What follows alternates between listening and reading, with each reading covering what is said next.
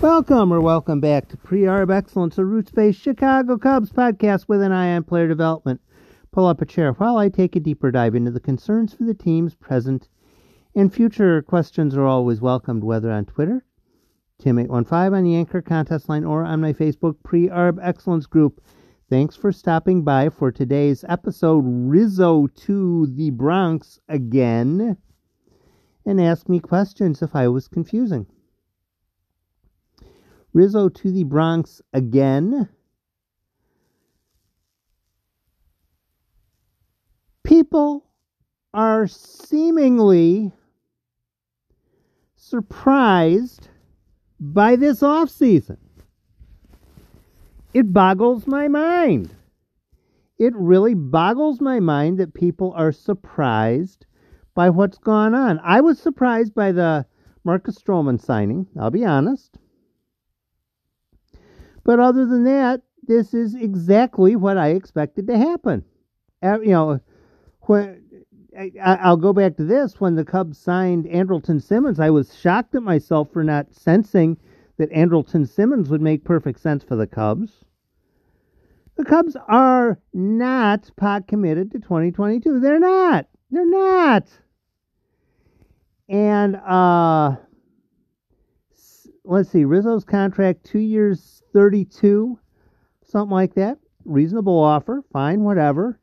As opposed to that, the Cubs have Frank Schwindel at 2 years and $1.5 million, something like that. I'm really mind-boggled by people who are surprised by what's going on. Wasn't this what you expected?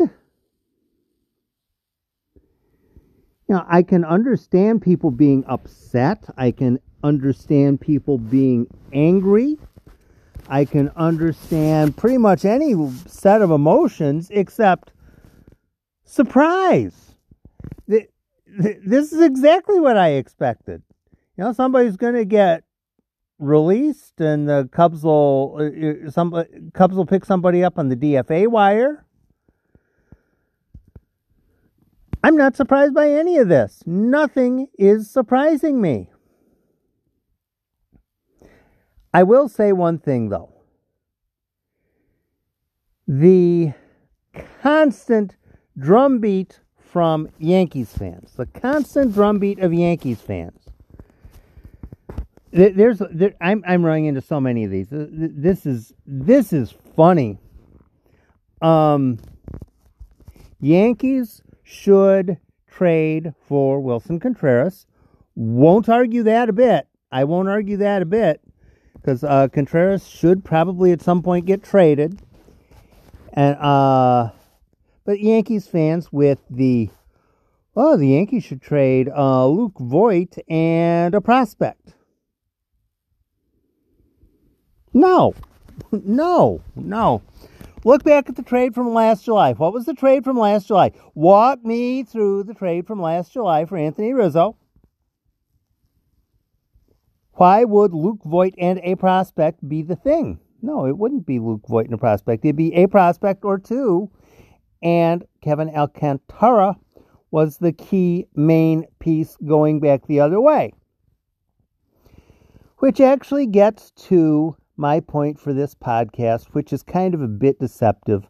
I'm going to talk a little bit about Anthony Rizzo. I already have. But mostly I'm going to talk about people that are a burr under my saddle. I'm going to go a little bit George Carlin, except not that well, not that effectively. When you're talking about fake trades, grasp the concept of what the other team is looking for. Somebody today was jumping me because they said the Cubs ought to trade for, it's either Manaea or Montas from the A's. I said, why are the Cubs planning on trading one of their prospects? The other person bounced back, well, why do you think they're going to trade prospects? To which I responded, Look at the A's last two trades. Prospect laden. That is what they are after. Before you're going to jump to any sort of a conclusion regarding what a team is after, look at their most recent couple of trades. Especially if they've made a couple of trades in the last, week or so. What specifically are they looking for in trades? Use words. Oh, I see. They traded a veteran I've heard of for 4 prospects I've never heard of. Then they traded a veteran that I've heard of for 2 prospects I've never heard of. Oh, it seems to me like they're trading veterans that I've heard of for prospects I've never heard of. See how that works? Cubs, last July. Veteran for prospects, veteran for prospects, veteran for prospects, veteran for prospects, veterans for prospects. That's what they were doing. That's what the Cubs were doing. That's what the A's are doing right now.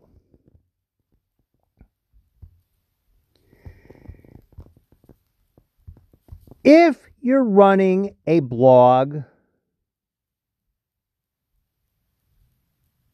have someone on your staff that you trust, that you know of who isn't on your staff, that actually knows the pipeline. You know, that since teams are trading veterans for prospects, that's the trendy thing. Veterans for prospects is the trendy thing now.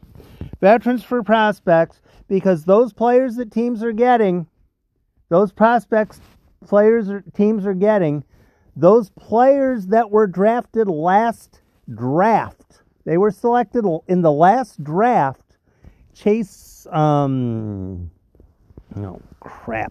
guy that the Twins traded to the Reds, right-hander Chase, is it Chase Burns? I don't know, something like that. Sonny Gray for a first-round draft pick last year. That's the going rate. That's the going rate. That's what people are after now. They want players who they get to develop for 10, 11, 12 years, and you get this guy who is on a contract for a year or 2. That's what teams are trying to rebuild for. That's how teams are trying to rebuild now. We will give you 1 or 2 years of this guy, and you give us 11 years of that other guy. That's what teams are after. That's what teams are looking for. If the Cubs are going to trade Wilson Contreras, and they very well might, they're not interested in Luke Voit. The Cubs can go off to the waiver wire at any point in the next 4 or 5 weeks and find some first baseman who just done got released and would probably be willing to sign for a, $1 year, $1.5 million contract and fill in as the team's DH. No player trade involved, nothing. Just go out and, we're going to pick this guy up.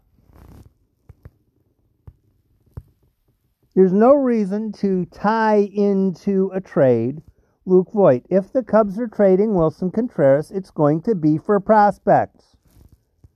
These things should not come as a surprise to you.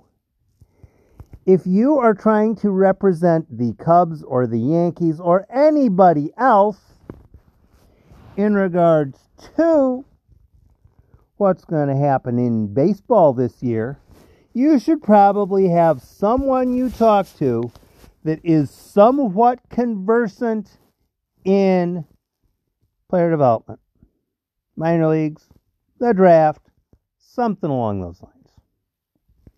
Otherwise, you are failing your readers.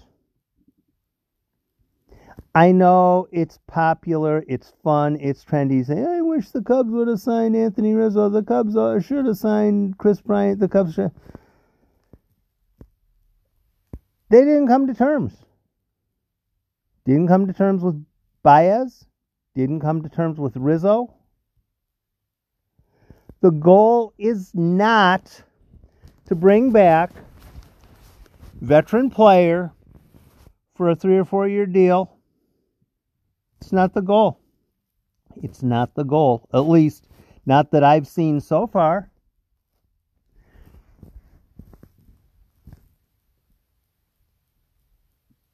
Tom Ricketts realizes if he has a low-cost lineup, he's going to have more than enough money coming in for him to do fairly well this year financially. He's not worried. As long as he's making boatloads of money, he's fine. He's good with that. You might not be. I might not be. Our opinions don't matter. What does matter is what Tom Ricketts thinks. Anthony Rizzo signed with the Yankees because the Yankees are actually trying to compete a little bit. Yankees thought 2 years, 32 was good for Rizzo. Rizzo thought 2 years and 32 with the Yankees is probably about as good as he's going to get. So it goes. The Cubs would probably rather roll with Frank Schwindel at first base, making league minimum, because I don't know if I've mentioned this or not, but Frank Schwindel is making league minimum. And there are going to be plenty of players who are available between now and the start of the season that are available for basically, what's the word I want to use? League minimum. Tom Ricketts is not committed to contending in 2022.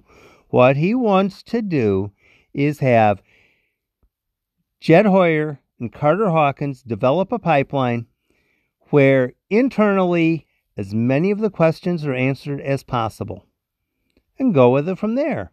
That's what Tom Ricketts is interested in, irrespective of what you are interested in. Irrespective, because actually, what I think doesn't matter, what you think doesn't matter. What matters to Tom Ricketts is what matters to Tom Ricketts. Shouldn't come as a surprise. Any more than the Yankees signing Anthony Rizzo. Have a great day.